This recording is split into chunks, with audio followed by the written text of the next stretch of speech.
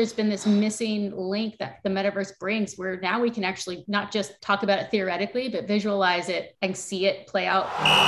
You're listening to Sports Tech Feed, the global sports technology podcast. Hello and welcome to Sports Tech Feed. I'm your host, Thomas Alomes. Great to have you join us again this week.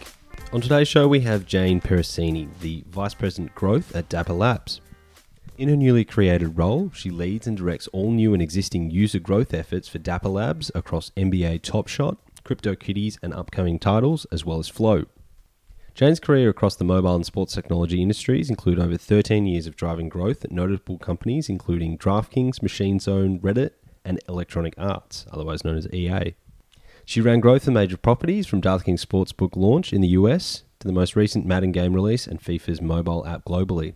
So perfectly placed to talk about digital collectibles, NFTs, and we actually talk about, well, what is the difference between some of these terms in the industry, and then kind of move on to the big meaty stuff, talking about the metaverse. So Jane's someone that I've followed for a long time on LinkedIn, always interested to hear what she has to say about the industry, so really excited to have her on the show.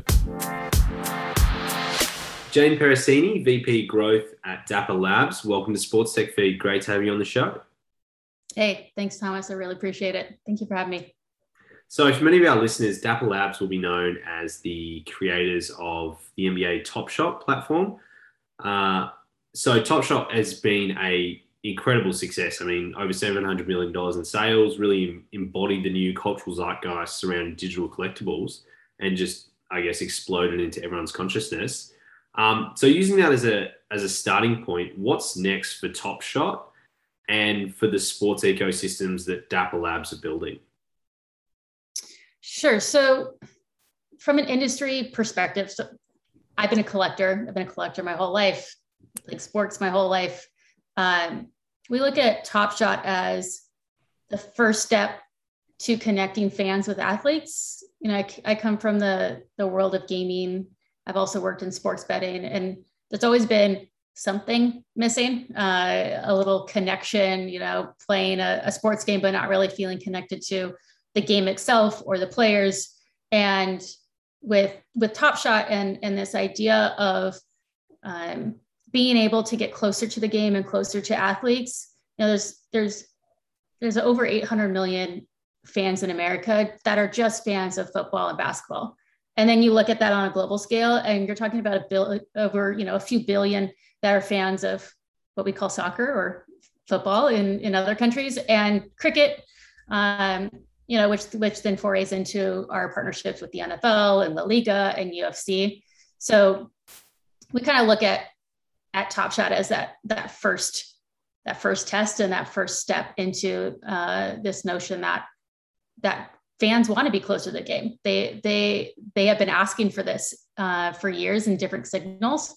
And I think that Top Shot just figured that out earlier, obviously this year, in terms of what they actually want. And now we're just trying to scale that, you know, coming in as VP growth, it's part of the role, as well as taking those learnings and doing it better each time as we roll out these new sports. Yeah, definitely. And there's a lot I want to follow up on that, but just to get started on some definition of terms. So NFTs, digital collectibles, and blockchain experiences are often, for better or worse, used interchangeably. So how do you define each, and what are some of the nuances that you've learned between NFT, blockchain, and digital collectibles since working in the space? I agree that it's quite confusing, or that people will use terms interchangeably. I think that's systemic of a few things. We're still a new industry. There's not a lot of experts out there, and you know, not that it's a dig, but just like there's a lot of terms that people like we don't have universal definitions of. But there's also this other issue that in this space, you know, as an industry, we tend to try to position our products and our services in a very technical manner rather than trying to speak to the consumers like consumers. And, you know, I say that in terms of sports fans might not care about, you know, custodial, non-custodial wallets, what blockchain we're built on and all of that. They just want to know what we do for them. How do we enhance that experience? Yeah. And I think that's what's more important, or I guess that's even why partly sometimes when I tell people, oh yeah, I work at Dapper, and we're the makers of Top Shot, they don't always sometimes associate that that's NFTs or blockchain, because we don't start with that. We start with what we actually do for fans, rather than we're an NFT blockchain company, sports tech, which I think sometimes dehumanizes the actual product, which is a very human product. And I think you talk about like NFTs with the ownership and collectibles, and blockchain as the technology. And I think simply you just have to, as a consumer, you just want to know what these products are doing for you, and how to even get to these products. What do I need? I know wallet. Great. Okay. So what is that? I mean, for you, what is that from a consumer facing perspective, what is the product? The product is a measurement of fandom. So when you buy a moment, it's your expression of being a fan, and that shows up in various different ways. Some fans, I'm a fan of sports. I wouldn't consider myself a fanatic. Like, I can't rattle off every single player in the NBA, but I play fantasy sports. I obviously used to work in that space. I played professionally for a little bit. I played sports my whole life. So I consider myself a fan. I go to games with my dad, like that's, to me, is my like fan experience. But for others, they have icons, they have icons of players. They love to follow a player's career, and that is not associated to a team. That's just associated to that player. And what we have as moments are these expressions of your fandom, these expressions of how much you're a fan of something, or just even what your type of fandom is. Yeah. And that moment too can be anything. It could be a ticket to a game. It could be a discount on a jersey. It could be anything that that we decide that we want it to be, and that it makes sense for the fan. It would be a bad thing to have utility of that moment not support what that fan ultimately wants to do, which, if they want to get close to the game, they want to be the ultimate fan of a player. We want to make sure that utility matches their intent for having that moment. And be able to share that with others. I mean, that's something that when people talk to me about digital collectibles and, the explosion of this space, and even just online kind of digital experiences, and people paying, real money for the virtual, if that makes sense, if we're going to draw that distinction. Yep. There's certainly a lot of people in sports don't quite get it. And there's some people that are trying to, but kind of can't grasp it. So you end up using a lot of analogies and things like that. And I guess that's what it is, for also a generational shift as well, in terms of, older generations. And these are huge cliches and drawing with big strokes, because there's definitely people that are in old generations that get this, and there's definitely people in younger generations that don't. It's just more what you're native to. But the idea of something like Fortnite or other games, buying a digital skin, my 13-year-old son will do that, and then will buy the skin for whatever gun in Modern Warfare, because it shows that he has reached a certain amount of achievements and accomplishments, and it's about showing off to your friends and saying, I'm this, and I'm part of this tribe, and I am really good at what I do in this virtual world. So it's not questioned. And you kind of think about, well, in the virtual world, all the little signals that we have for fandom and for whatever else it is, Letterman jackets at high schools, or, stickers on helmets at college. There's always something in that realm that goes, hey, I'm the best at whatever else it is, or I'm passionate about this. And that's something that translates into the virtual world. Yeah, of course. And, you bring up generations, and, I'm of a certain generation, not a current generation, I would say, but one where I grew up buying CDs and buying DVDs and buying things that expressed me or that I was interested in. And I actually owned that, and that was ownership to me.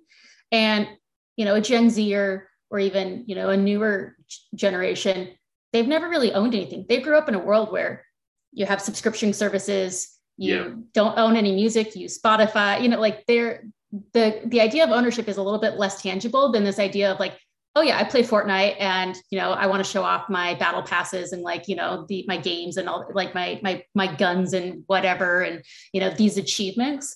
So I find it really interesting, this play on motivation of, for me, I want to own my experience, but for you or for your son, right, it's more of an expression because they've lived their life through a digital lens and they want to express who they are.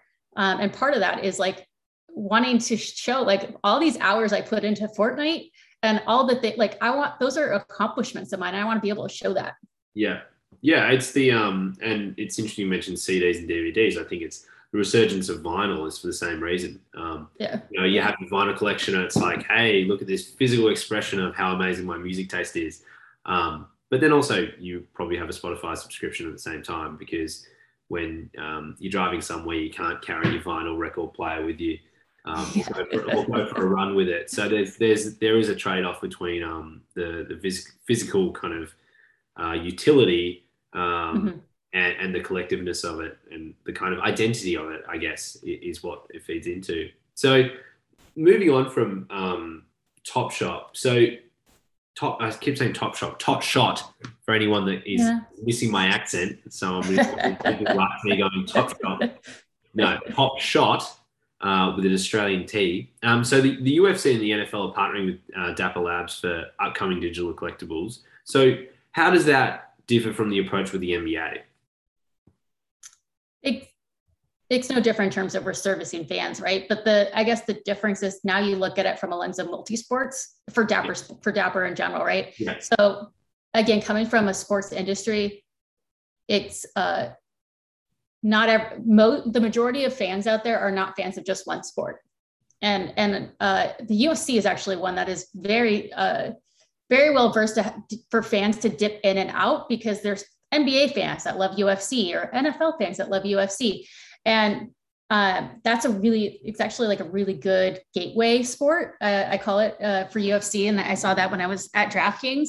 And so there's going to be sports like that are great gateways to introduce what we do at our company and to also help support them to, find and discover other sports that they might want to participate in too. I think that's, the crux of it too, is like we're, as a growth person, I deal with data and demographics and things that might make your eyes glaze over, or someone that's listening now, I'll try not to say data too much, but the reality is the data shows that people are multifaceted, and especially when it comes to sports. And the idea, like the motivations, right, are different too. The types of fans that are out there, and this idea that we can service any kind of fan is really important. And we can talk about this in a few ways too. Like for me, again, I'm not an uber fan of a certain sport, but I love sports in general. And I watch a lot of sports, different types of sports, golf, UFC, basketball, football. And I like to participate, right, in daily fantasy. I play a lot of different lineup, but that's because I want to connect with my buddies across the country. And, it gives us something to talk about because I'm a massive introvert and I need to be forced fed topics to talk about. So, the water cooler, the digital water cooler, right? Yeah. Something about sports. Yeah. So I think those are the additional sports are going to add to this larger portfolio that I think is going to be a big hub for fans.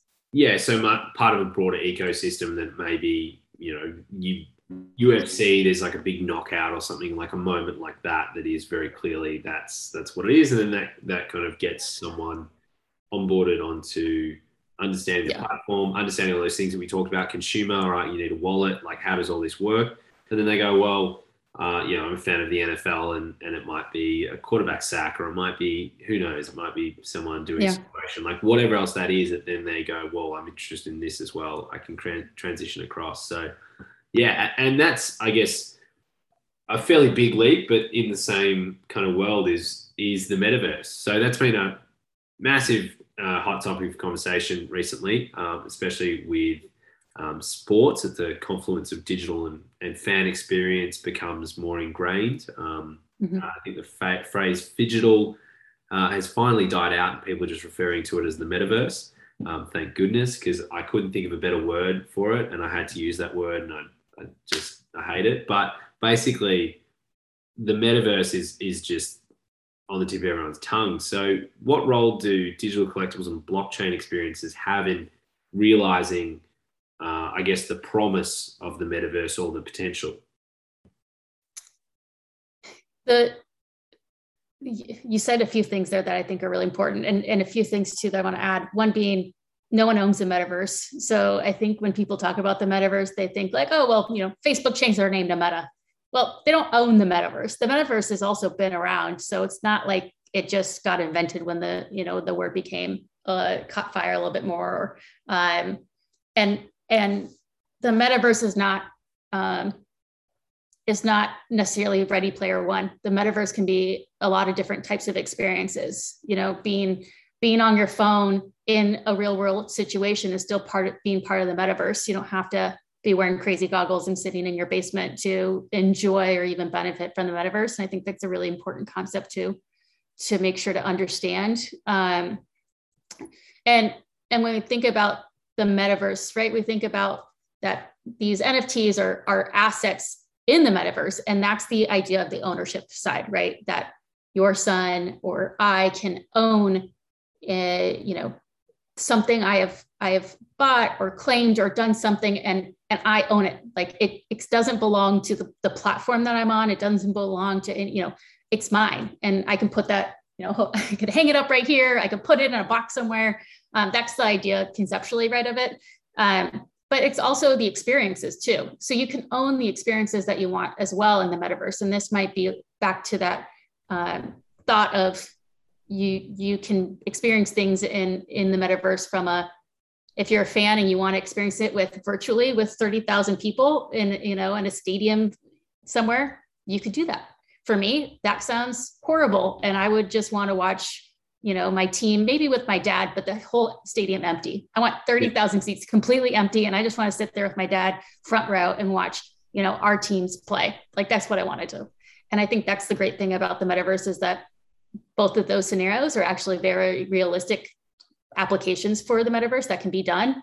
And that's what I'm hopeful for, is that I can connect with my father in a situation that I only thought was a fantasy for a long time, or we can send each other moments, on Top Shot or our NFL product or whatever, and connect that way. And we're still dabbling in the metaverse. It just might not be in that like fully integrated Ready Player One situation, which we do less frequently, and more frequently is a more day-to-day, like talking about the games and the plays that were, that we saw together, or that, we were watching last night or whatever, Yeah, definitely.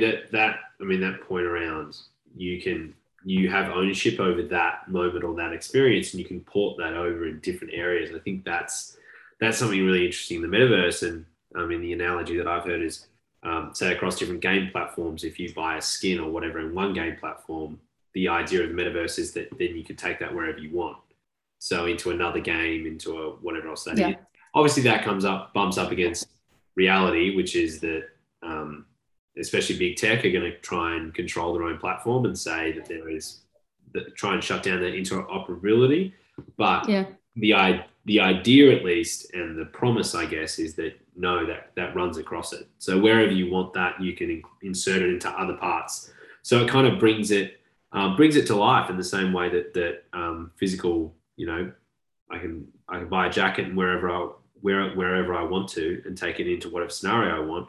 It's that kind of experience. But that's all fascinating stuff. And what for, I guess, for Dapper is the next phase? Is it educating people on what it is to have NFTs, digital collectibles, and all that kind of stuff, and just building that ecosystem? Or is it creating, say, that kind of out there immersive metaverse experience where you can then use VR goggles and you get to be able to sit in that? I think what I'd like to do is maybe rephrase the question just for. Please do. Please do. I would say I want to rephrase it this. It was a terrible question I gave. No. Either something very small and practical or something crazy. obviously there's probably some middle ground in that. So no, what I want to rephrase it to is what keeps me up at night, because that I'm a little bit more, I'm a little bit less BS of an answer, right? So what keeps me up at night right now? Creating more utility for our Moments for NBA fans.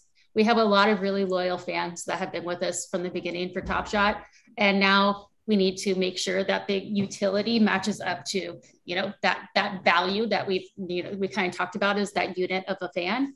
And what that looks like is what we're trying to figure out, is that access to players? Are those discounts? Are those, free services to something? Is that a community? So I think that's an area that keeps me up at night when it comes to the here and now around the utility of a moment in Top Shot.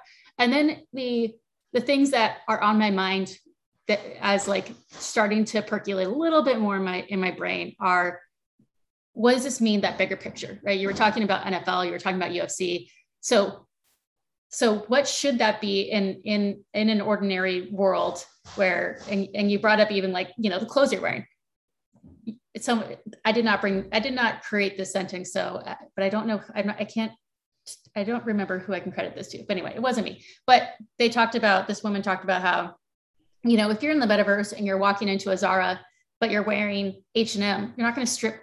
It's not practical to take all your H&M clothes off and walk in naked to a Zara. Like you have to have that interoperability, and you also have to figure out like what plays well together. Like sports NFTs in the world that we're living in today needs to play well with the fact that our consumers and like they're gamers too, or they have families and maybe they're into art as well. And what does that mean for this idea that the metaverse needs to play well across these different categories, where I come from a world where all I did was talk about gamers, but no mention really of sports unless we were talking about EA Sports.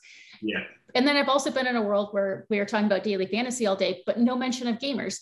And I think that there's been this missing link that the metaverse brings, where now we can actually not just talk about it theoretically, but visualize it and see it play out like in real life digitally. Like your son that maybe playing Fortnite has his skins, dips in to watch, an NBA game with his buddies, but maybe he's still in his character as Fortnite, or he's, the metaverse should be fun, and it should be how people want to digest it. And I think that's the key, is that the whole industry is still growing. No one's really a competitor right now. We're not looking at this of like siloing off things. And I think that's the big thing too, is it reminds me of the early days of mobile games, before everyone were hyper competitive and trying to steal each other's players, from ripping a player from one game and trying to put them into your game, because this industry is in growth mode, and there's still so many people we need to get into this space. It's a lot of it, the focus is still just on educating. Best thing you can do is like to your buddies is like help them create a wallet, just like help them figure that out first, and that is already access and an opportunity for them to discover NFTs and projects that now they have the opportunity to engage with because they have a wallet. Top Shot was like a beachhead. Like a lot of people got into other NFT projects because of Top Shot. It's not a bad thing. It's great that they're like engaging with that, right? So I think that's the thing too, is making it digestible and having that UI that's user friendly to show them this new world. And I hope that they stay really a long time on our products, but I just want them to also enjoy this new space as we're all discovering it. Great. I mean, I think that's a good note to end on. So final question for you before you go is, and this is a question we ask all our guests, and lately each time I've asked it, I've thought, well, this is the perfect use case for an NFT, for a digital collectible, for a moment that just sticks with someone. And it's, what is your favorite sporting moment of all time? I would say it's around the Oakland A's. The Oakland A's made a run. They won the most games ever in a playoff run. It was a few years ago, and I want to say, it was several, like 12 or 13 games, I want to say, and I watched every single one with my dad, and we both cried when the A's broke that record, because it meant so much to us. because we've seen them struggle. And I think, that's a little bit more episodic than one moment, but to me that was the greatest moment, because we had a build up to every single game. And then it led to this final, they won on their home, in their home field. We were there, my dad and I hugged and cried. Everyone was high-fiving each other and the whole stadium was going crazy. And you would have thought we won the World Series, but it was such a great moment for everyone that still believed in the team during that time when no one did. And I think that I love the underdog stories. That's my favorite. So that's my all-time favorite kind of moment. But anytime there's an underdog story or someone, Hail Marrying or running off the field, I'm all about it. I love when my team's not in it and it's just an underdog, I'll take them every day. Yeah. that's How about you?